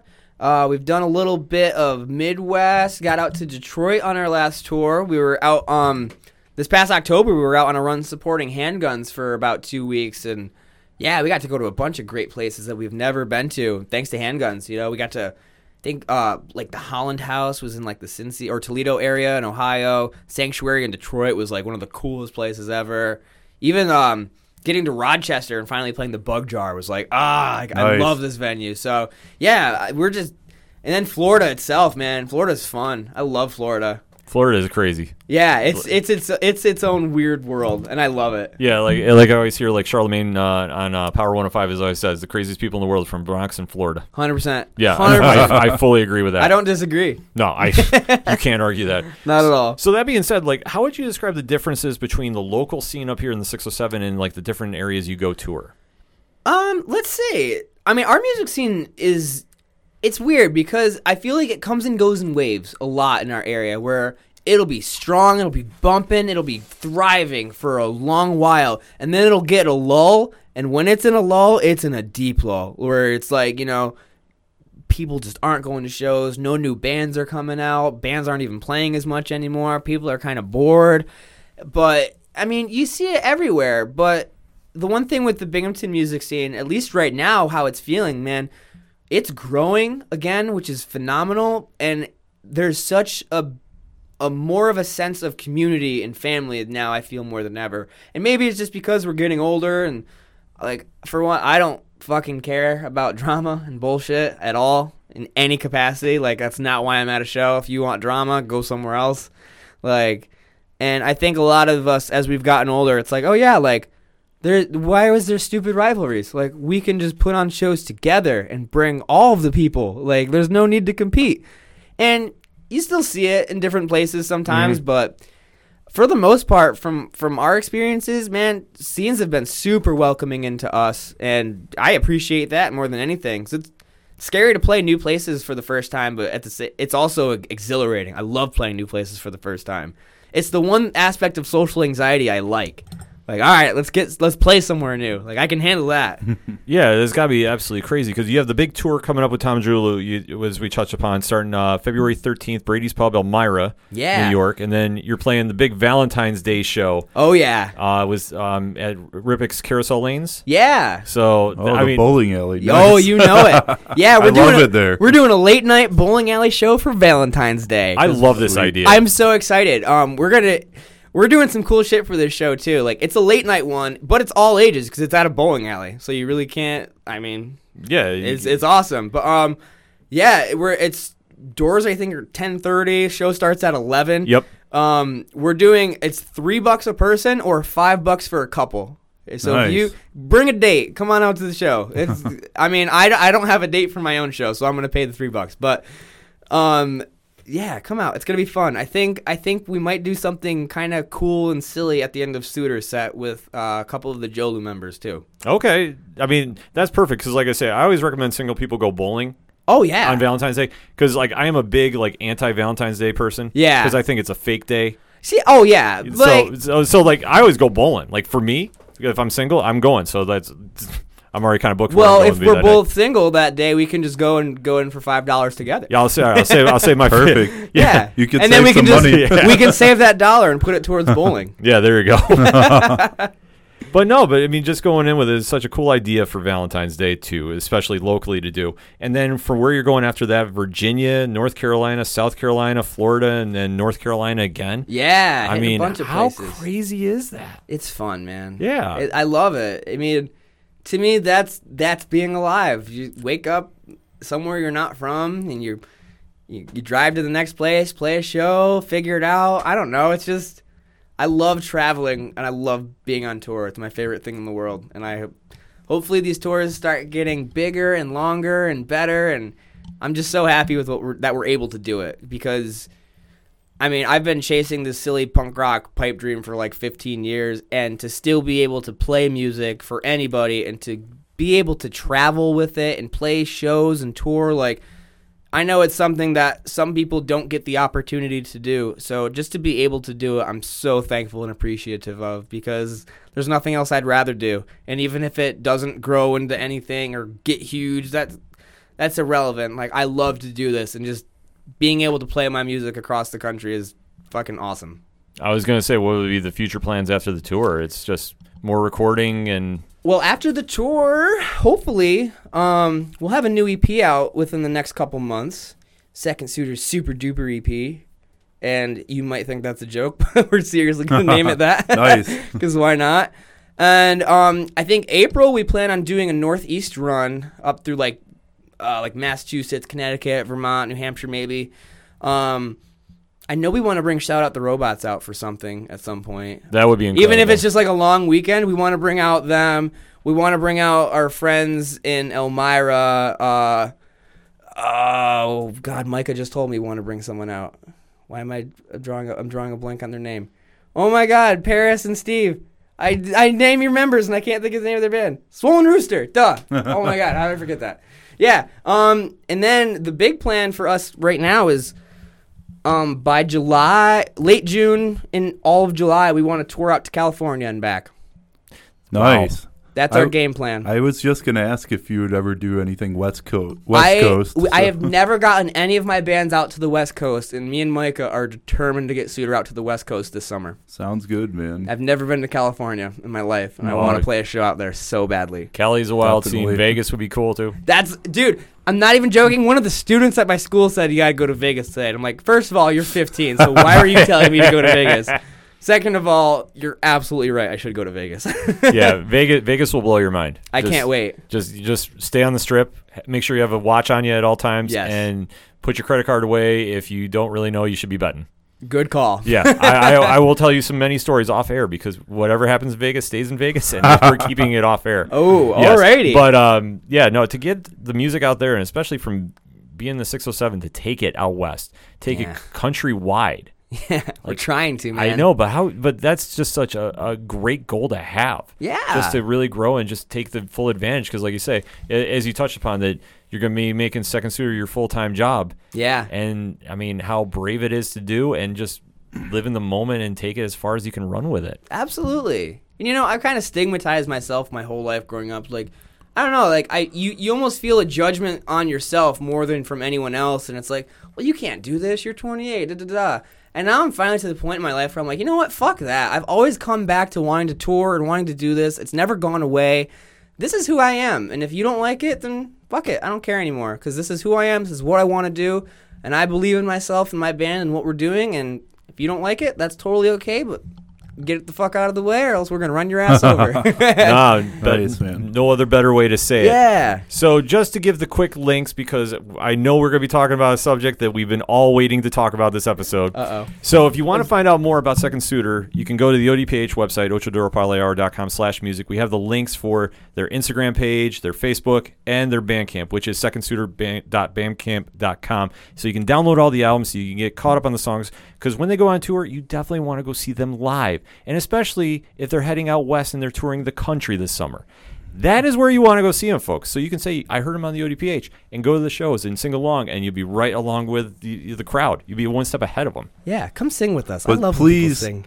Please, for my sake, play in Binghamton again. maybe even at Subterranea again. Ooh, we should do that's a show always a wild there. time. Yeah, man. Yeah, I know. Floodlands and Second Suitor. Floodlands and Suitor at Subterranea. Oh man, oh. I'm in. I'm in. We'll make it happen. I say, Sounds good. I don't know if we can pull off another hashtag 67 podcast con season kickoff, but maybe that'd be the time to do that, and maybe throw our good friend Shout in there too. I'm putting that energy out in the world. I don't know. Let's see what we can make happen. I'm down. So sounds good. Obviously, we got to talk some wrestling. Oh, yes. Because we're all big wrestling fans here. Pat is a huge wrestling fan as well, and he's been maintaining the boards, making sure the sound is good for this. Sounding crisp. Yes, sounding very crisp. And Sean's cousin. And yeah, so obviously, Finally we're done with this music shit. Now we can talk about wrestling. now we can get the real deal. Tyler's cousin Sean. Yes, my cousin, the hybrid Sean Carr. Who almost had the American Legion Post 80 torn down to the ground in the 2CW days. Yes. I remember a You steel go, Sean. cage match with him and Axel Lennox there. It was wild, man. Dude, hell yeah. I just remember that match very clearly. It was a 2CW ladder match for the 2CW Yes. championship against Sean Carr and the captain That's Nick right. Big Ando. Ando, Yeah, dude, that hell was yeah. Oh one of my! the- That was the one where I was convinced the place was going to get torn down because Sean grabbed the belt, dropped it, the captain grabbed it up, the captain won the belt. Dude. I looked at Ken and I go, "We need to find the door and get out." Yeah. now. No shit. Yeah, Yeah, we- dude, that was wild. Was that also the time where he his intro was 10 minutes long and he just kept coming through the crowd through Oh, the different- captain, Yeah, yeah, the yeah. captain. Because he used Captain to Gilligan come to Island Gilligan's Island. Yeah, and he would just come through the crowd, and then he would leave the ring, go out one door, and come in another door. Once There the was song they did a comes show up in I want to say it was Drivers Village or wherever it was Yeah, up in up Syracus. in Syracus that I wasn't able to go because I had work or something going on. But Ken and some of our friends went up to the show, and Ken was texting me. He goes, "You wouldn't believe what's happening right now." I go, well, "What's happening?" He goes, "The captain has been running around for his intro for 15 minutes." Oh yeah, we timed it. It was 15 minutes. I mean, it's indie wrestling at its best. It's so good. And like I say, for Sean too. I mean, we're all big fans of him down here. I mean, I remember the first time I saw Sean wrestle was him and Cage versus Pun and Graham. Oh my God. And it was the time they finally won the 2CW tag team titles, and it was Hell like a yeah. weapons match. And Yeah. I remember that. Yeah, I think it was the night of RVD and Sammy Callahan. Oh, yeah. Yeah. I think if I'm not Wasn't mistaken. that on 420 or something? It was something. It was like the first Well, indie of show course I RVD went wrestles on to 420. locally. Or they said that was the attendance was 420. It's of course it was for RVD. Yeah, I remember. No, it was summertime because I think the attendance did say it was 420. I just remember watching that match. That was the first indie show I went to locally, and I was like, "Holy shit! What the hell is going on here?" Yeah. And obviously, seeing Sean, come now to Excite and tear it up at the X2. Dude, it's crazy. Yeah. Sean has made such a name for himself in the wrestling world. It's so fucking cool to see. And, I think he's helped so many new people get into wrestling in the Binghamton area, which is so much fun. Because you've been to the local shows. They're a fucking blast, man. Oh, Yeah. They're And great. It's so cool, too, to, even now, you watch WWE or something, and it's oh, remember when Kevin Owens wrestled AJ Styles in front of 200 people at Post 80? It's oh yeah, now they're both Yeah. huge and dude, just going through the list of people we've seen wrestle at the American Legion is insane. I like to absolutely. give Sean credit. He broke Matt Hardy. He Yeah. broke Matt Hardy. Matt Hardy wrestled in Binghamton before he was quote unquote broken in the That is TNA the- run. Sean beat him. I'm gonna take credit for that then because I got to meet Matt that night, and I'm Yeah. pretty sure I'm the one who broke him then. Yeah, I Yeah, like, no, I like he- telling Sean. I'm he like, left- That was also the night they had Kenny and the Bucks. yeah, that was Yep. before Kenny was Kenny big. Omega and the Bucks wrestled at Post 80. The Bucks were big, Yeah. Wild. because there was the 2CW show where they wrestled. What was it, Team 3D? Because they Dudleys. couldn't use the Dudley name. Yep. And I remember standing there, and we were there with some friends, and I looked at a buddy of mine, and I go, "We're breaking fire code right now." Oh, yeah. Because we could not physically move, and Oh, and yeah. I'm not talking stretch your legs and run about. No, you couldn't even move. I remember that, man. Oh, It's that- wild. You can Yeah. you can find that match on YouTube if I'm not mistaken. Yeah, yes, you can. so. You can find it on Cool. YouTube. It was freaking nuts. I mean, that just to go show how you can support a scene. Yeah. The indie wrestling scene locally is freaking insane, and it's awesome to be a part of. Yeah. Because especially now, from being in the days of the Legion, where it's standing room only and seeing some of the wildest action you've Well, seen. and especially you think of some of the names that, like you mentioned, have come through here: Matt Hardy, the Young Bucks, Kenny Omega, the Dudley Boys, Johnny Gargano, Adam Cole. Adam Cole. Hacksaw Jim Duggan. Hacksaw Jim Duggan, dude. For real though, there's just Lucha Brothers. Yeah, Penta and Phoenix. Yeah, it's just crazy. I know it's crazy because you're touching on it too. We're talking about Kevin Owens and AJ Styles. I have my picture with Kevin Owens, George Gatton, who's an indie wrestler, and somebody else. And the person who took it was Matt Jackson. That's Like how fucking crazy nuts. is that story? It goes to show. You never know when you go to an indie wrestling show who you're going to see No. and when they get called up to the big roster. Like I always say, the best main event I've ever seen here at Excite Wrestling was Joe Gacy versus Tommaso Ciampa. Yeah. Yeah. And Ciampa was a replacement for Yeah. Sami Callihan. Yeah, Crazy. Wow. I'll say my favorite match was probably when Joey Ryan faced off against Dick Justice because Oh my! I Wait, left with a migraine. Yeah. oh, I was 'Cause it was so- laughing. I was laughing so laughing hard. so was hard. it? Was that the finish where Dick Justice tried to shoot Joey Ryan's dick, but it ricocheted Yep. off and then killed him? Yep. Yes. I left that match. I left that show with a migraine, not because of anything wrong or like loud noises or anything. I was laughing so hard. That's incredible. Yeah, the amount of wrestling we could talk locally is I know. It's insane. And that's why I say always if you get the chance to go to any independent wrestling show, go to an indie show, trust me, you will be So entertained. go to Facebook, And- go to the events, do a search. I'm sure there's something in your area. Absolutely. Like we're lucky we And have also, Excite doing like, what we do. That translates to the music world too. Go find your new favorite band. Like just because they're not Totally, huge man. on Facebook or something. Like, dude, indie wrestling shows are so much fun. They're unique and wonderful.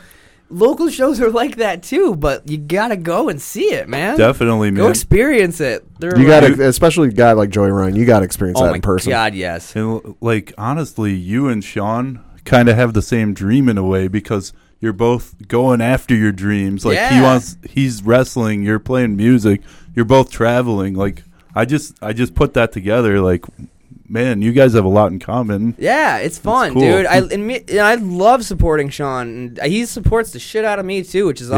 awesome. I Absolutely. print shirts for Sean once in a while. Oh, cool, man. Yeah, like it's fun sometimes, like going to like the Excite shows, and it's like, oh, I printed that, I printed that. That's like, great. All the Sean Carr. I didn't shirts know you around. printed shirts. I printed a bunch of them for Sean. That's great. Yeah, man. So let's talk about something that happened recently, Royal Rumble. How happy were you with the outcomes? I was happy with the outcome of Drew McIntyre winning the Rumble. I will say this about the Royal Rumble.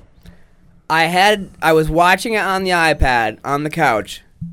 7:45 p.m. I was out. I was asleep. I was done for. I did not even stay awake for the whole thing Really? at all. I was out like a light.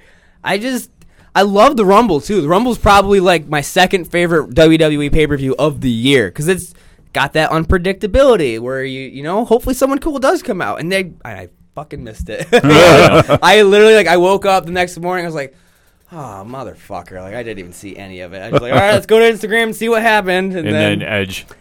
how cool is that, man? Yeah. Yeah. Yep. I mean, I watched the clip 100 times of him coming out because I'm like, I'm kicking myself. Like, how?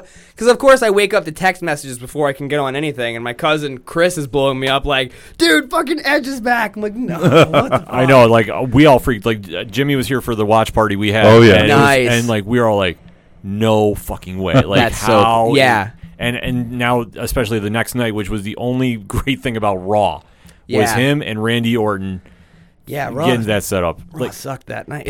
well, like the thing about Raw, which I don't understand, because Heyman's running it, or Yeah. like the creative influence, and I'm sorry, That surprises me. Yeah. because it hasn't been great. Like it's had moments where it's been like, okay, we're really doing something, and then you get stuff like the Lana Lashley Rusev angle, which is the biggest hot garbage dumpster Somebody give me a garbage can. Yeah, like I like because like they all deserve a better storyline. Yeah. And it's just like it's so painful to watch. And now they threw Liv Morgan into it and repackaged her. I guess like yeah. Well, she was already being repackaged before they threw her in with this because, you know, I forget when it was like right before or after the last draft, quote unquote draft.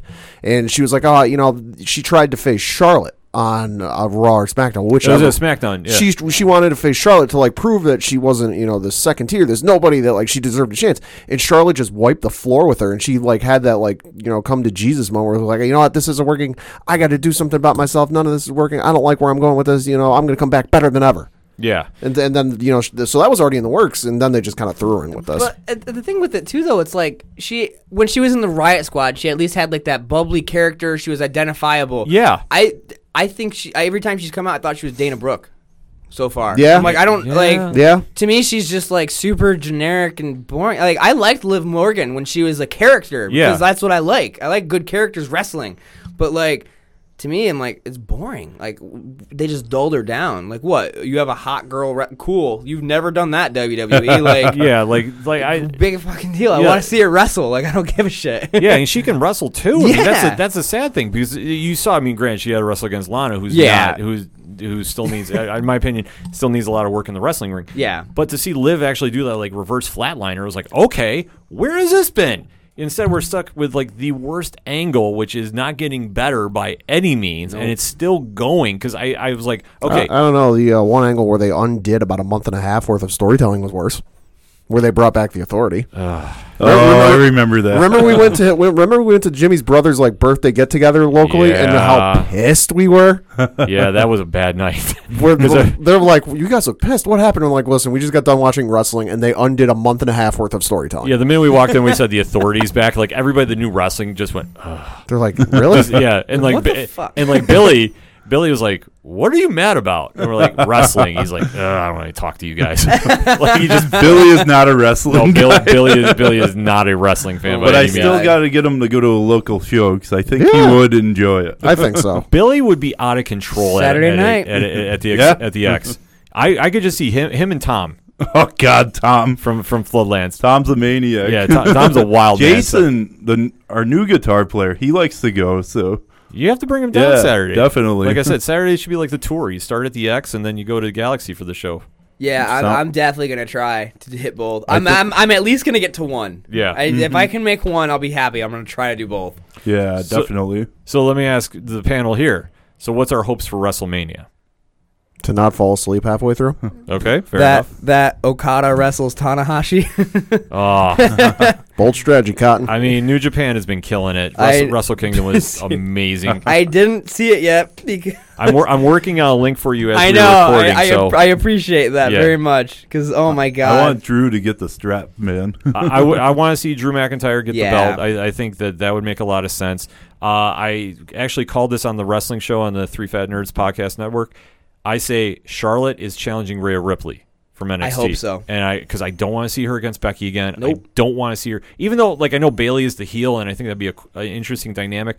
We've been there, we've done that. Let's do something yeah, fresh. for sure. And that's I think that's the big qualm with WWE in general. It's like you have so much amazing talent across all 3 brands or 4 brands or whatever. Why do you continue to pump hot garbage to everyone? Why not put good wrestlers in the ring and let them tell the story? Yeah, because I mean that's pretty much what NXT does. Did you see? Yeah. Did you guys see the takeover, the UK? Yes. Holy shit! How much better than anything WWE's doing was that? No, that was their best program they've had. I'm like, I was sitting there watching, and I was watching with Pat, and I'm like, Rumble will not even touch this. Yeah. The match Super will be by kick in itself. there. I kid you not. The reason I have the WWE Network is so I can watch takeovers because the WWE is just so Bland. yeah. I need more. I want better wrestling and just good, cool shit happening. What's your take on AEW? I love it. I think they're still in a part where they're, you can see it's not as sharp, Yeah. like with the production, which is understandably so. I think they'll get that better, but from a wrestling standpoint, it's like you can tell that all of the wrestlers kind of give a shit a lot more. They're all trying to put on the best matches they can, and I think they've gotten better since Chris Jericho started calling them out. yes, Because the problem that I think they have is they have too many bosses and not enough workers. Too many Yeah. cooks. Yeah. Too many Like- cooks. Yeah, too many cooks. because when you have everybody that's a vice president Yeah. and they're not all on the same page, and you can tell they're not. Yep. Like, what program are you watching? And I think that just hurts them because they have great wrestlers on that thing. Their women's division, I think, needs a lot of work though, and Yes. and just top to bottom, it's not on par with WWE or NXT by any means. And like I think that hurts their brand a lot. I do too in this, especially in 2020. Yeah, You know what I mean? because Like women's wrestling's legit. yeah, Like, absolutely. and you can see like they want it to be legit on AEW, but it's not there yet. You Yeah. know what I mean? Like, Like I think Brandy Rhodes' character and whatever they're doing there is hurting that. yeah, I don't really care for that. Yeah, like I know Jimmy, you haven't seen it. No, I haven't. AEW is like a great super indie that's on Yeah. TV. Gotcha. Yeah. And And that's how it feels too. yeah, it definitely feels super indie. And but at times they try be in WWE, and I think that hurts them. Yeah. And like I say, their women's division, it's nothing against the women that are wrestling there. Yeah. It's just, it's not coming together in the ring, and it's not coming together like on a storyline basis. Like you flip over to NXT, and NXT has like the best women's division by light years away. 100%. I remember Impact's being good. Is it still? Impact's is still pretty good. Impact's is definitely there. Jordan Grace and Tessa Blanchard are carrying that division right now. Nice. Like those are the two best ones. But even like everybody else is on the mid card there is doing well. And like the problem you just have is like AEW just is still trying to find their way. And like Tyler touched upon, the production needs work. Yeah. Like they Yeah. miss a lot of shots, and it's starting to get this weird WCW Saturday Night feel to me. Okay, I And got you. it's not like the good years. This is like the bad years with the Yeah. robot doors and That's my one thing with AEW. It's like, I don't think anyone wants WCW. Just be AEW. Like, Yeah. don't try to, like, to me, like, Bash at the Beach, like, that was cool. But, like, to me, that felt like you're just trying to be WCW. Like, yeah. I mean, I loved the whole Jericho, the cruise ship, like, show. That was awesome. But, like, I don't know. Like, don't call it Bash at the Beach. That's I don't know. You're better than that. See, when I saw that, I thought it was WCW Panama Beach. Yeah. And I'm like, and that's why it's like, get off the cruise. Like, Yeah. the cruise is cool if you're a Yeah. fan and go to because it's meet and greets and all that jazz. But I I'm like it, but probably don't do the live show from the... Yeah, like that's what I'm saying with that. Like, if you Yeah. want to do like a tape match, sure, Sure. but don't do your live show from there. It looked bad. Because, like, what, the year before... I mean, I did think it was cool with all of the crowd singing Judas when Yeah. Because, I mean, Jericho's great. But I liked when they had the Jericho cruise with, like, Ring of Honor, because it wasn't, like, televised, really. No, it wasn't. It was just on BET. Like, I or, watched, or like... BTE, rather. Yeah. Sorry. Like, I was watching, like, Dalton Castle's, like, videos from that, and it just seemed like more of a genuine, like, honest experience, if that makes sense. Yeah, yeah. As opposed to, like, forcing a TV show production on a boat. You know what I because mean? especially you can't get it right in an arena. What are you going to do on the sea? Like when the boat is rocking? Like Yeah. I don't know. Like that whole thing, I just needs work. Like I know New Japan has been on point. Wrestle New Kingdom- Japan is just... I need to watch Wrestle Kingdom so bad. Like I say, I'm working. I I keep looking back at my phone. I Like, appreciate it so much. yeah, like we're gonna make this happen one way or another. Like it's gonna happen. Yeah, Absolutely. Because it's been great. Like New Japan is so good. It's so good to be a wrestling fan right now. Absolutely. And especially going into Mania season. Like this is when WWE usually steps their game up. Yep. And like I say, Worlds collide. Oh, so good. You think CM Punk will be at Mania? Yes. You think he'll have a match? No. I think he'll be there. I think unless they really try shoehorning him against Triple H and I think you're going to see, mark my words, you will see Punk wrestling by the end of the year. Yeah. He's got the itch. You can tell that he's coming back, and I'm sure they'll throw him enough money too. I no hope doubt. so, man. But I don't think you'll see him at Mania per se. Like I think they'll kind of do a build. I think that I wouldn't doubt him winning the Rumble next year. Oh, I'll even okay. make that bold I can prediction. see that. Because that's the only thing he wants is a main event WrestleMania. Yeah. Against who? I mean, who knows at that point? But for right now, I think that he'll be involved in some way. Like he'll either be there and somebody will try like doing a vignette on him or something. But I think you'll start seeing the groundwork get laid. Do you think they have him do it as a heel or a face, though? I think he wants to do it as a heel. Yeah. I don't think he wants to be a face. I think he hates being a face. I think he does, too. He's like But the best heel. I know. I almost hope, like, you almost get the vibe they might try to do, like, the Daniel Bryan thing, like, push him as, like, the undefeatable odds, but he's got to do it kind of thing. Like, I can just see WWE trying to roll with that. Like, please don't. Yeah, I hope not. I hope not either. See, and that's the problem. I hate that with WWE. I'm conditioned to think the worst is going to happen.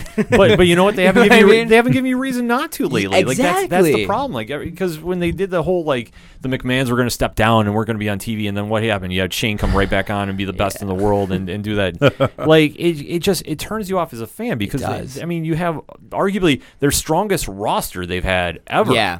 Yeah. And yet they find ways to botch up. Like you have Nakamura on TV, and then you don't have him on for like months, and then suddenly he comes back with Sami Zayn. And I mean, Zayn, I'm guessing the only reason they keep him off is because he's injury prone. But I love him in his role now. Yeah. Where they finally turn him heel. But you have guys like Cesaro who's getting lost in the shuffle.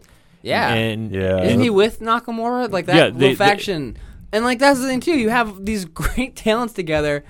Half the time they don't even wrestle. It's just like quick run in little thing or feuding with whoever. Like wrestle. Yeah. Cesaro and Nakamura and Sami Zayn are like three of the best wrestlers. let them wrestle. Like, I hate this like hokey nonsense anymore. Yeah. I mean, Too much of it. I will with say, you. I will say, there's a couple things that are getting better, like the whole Church of Rollins thing. Yes. I'm all on board with. It's pretty cool. Yeah. So I mean, they're taking some steps, but it's I like that he's bringing up Buddy Murphy with him. Yes. Because Buddy Murphy's a fantastic wrestler, and I think being in a heel faction is like really going to elevate his career, yeah, absolutely. Like especially with someone like Seth Rollins. yeah, I think obviously he's got tag team gold. I don't doubt win the U.S. title at some point. Yeah. I don't know against who, but I think he's going to do it. And I can see him beating like a Ricochet. yeah, You know what I mean? yeah, because Ricochet's always better chasing, not as a champ. Yep, 100%. Yeah, so man, so much good wrestling. Out Yeah, right now. no doubt. Yeah, I love it. Absolutely. So before we let you go, is there anybody you want to shout out? Any final parting words of wisdom? Words of wisdom. Drive dangerous and take chances. Don't actually do that. I work in a school. I shouldn't say that. No, I don't know. Thank you to anyone who like follows this band and believes in this batshit crazy idea of ours to be a punk rock band. Like, God, shout out to like all of you guys, the ODPH, for having me on. This is fucking cool, Jimmy. This is awesome. I'll shout Absolutely. out. Let's see. I'll do Tom Jolu because we're bringing him on tour next month. Shout out the Robots, Floodlands, all of Jimmy's bands. Thanks, man. Yeah, you got it. I'm coasting on potential. Micah, James, both their significant others and families for being so supportive of them in this band. I appreciate you letting me steal your men's for periods at a time to go live in a sweaty car with me. I appreciate that. Just honestly, anyone who believes in and supports this wacky thing of ours, it means a lot. And I cannot thank you enough for listening, for coming to a show, for buying a shirt, telling your friends, coming to a show, letting us sleep on your floor, anything. It truly means a lot. And hope we get to keep doing this for a very, very, very long time. Absolutely. Jimmy, before you go, Yes, sir. what's the latest in Floodlands? We are gonna be playing February 28th at Galaxy Brewing Company with K.O. Hearse, and I think they're called Poslum Zero. I can't pronounce it too well, but that show is coming up. Tom and I were talking today. We're gonna work on recording something soon. Oh, okay. But I'm not gonna say right now because I'm not sure if they want me to say. But, no, I don't want you to get in but trouble. yeah, guys. there's gonna be some recording in the works, and with our new guitar player Jason. yeah. Love it. And we're probably gonna involve our friend Mike Micha somehow. Okay. like, helping us Ah. record a little. So Very cool. He did Shout at the Robots. He's done Cold Sweats. He's done a lot of other great bands too. So we'll see. Any shout outs you want to give before we take off? Just to Tyler, thanks for doing this, man. Oh, well, too sweet. There Too we go. sweet. You, Josh, and I don't know, everyone else, my family, friends. Yeah. Like, thank you all for listening, and thanks to everyone who supports local music. Hell yeah. It's alive and well, and we're gonna bands like Second Suitor, Shout at the Robots. They keep it alive, and many other bands too. Floodlands. It's such a great vibe. Thanks, man. Absolutely. It's such a great vibe right now in the music scene, and I'm happy to be a part of it.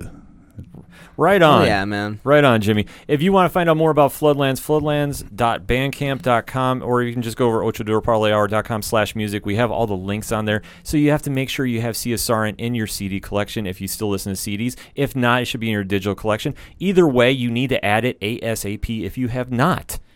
And I want to give another special thank you to Tyler Reed for coming on the show. Thank you for having me. This is so much fun. Oh, absolutely. Thank you for coming on. For more Thanks, man. Absolutely. For more Second Suitor, secondsuitor.bandcamp.com. And like I said, you can go to the Ocho Duro Parlay Hour webpage and find the music section. We have all the links for their social media, so you need to go there, like, subscribe, download the music, support the local music scene, because when they go on tour, you can already be a step ahead of everybody else who's going to be like, who is this band? And you can be like, well, let me tell you.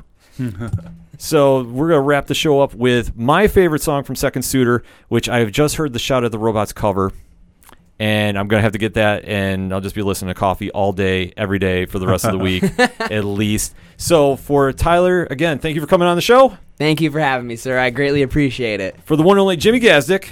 Thank you, man. For Padawan J. Thank you. I'm your host, Ken M. Thank you, as always, for listening to the ODPH podcast, better known as the Ocho Duro Parlay Hour. We'll see you next time.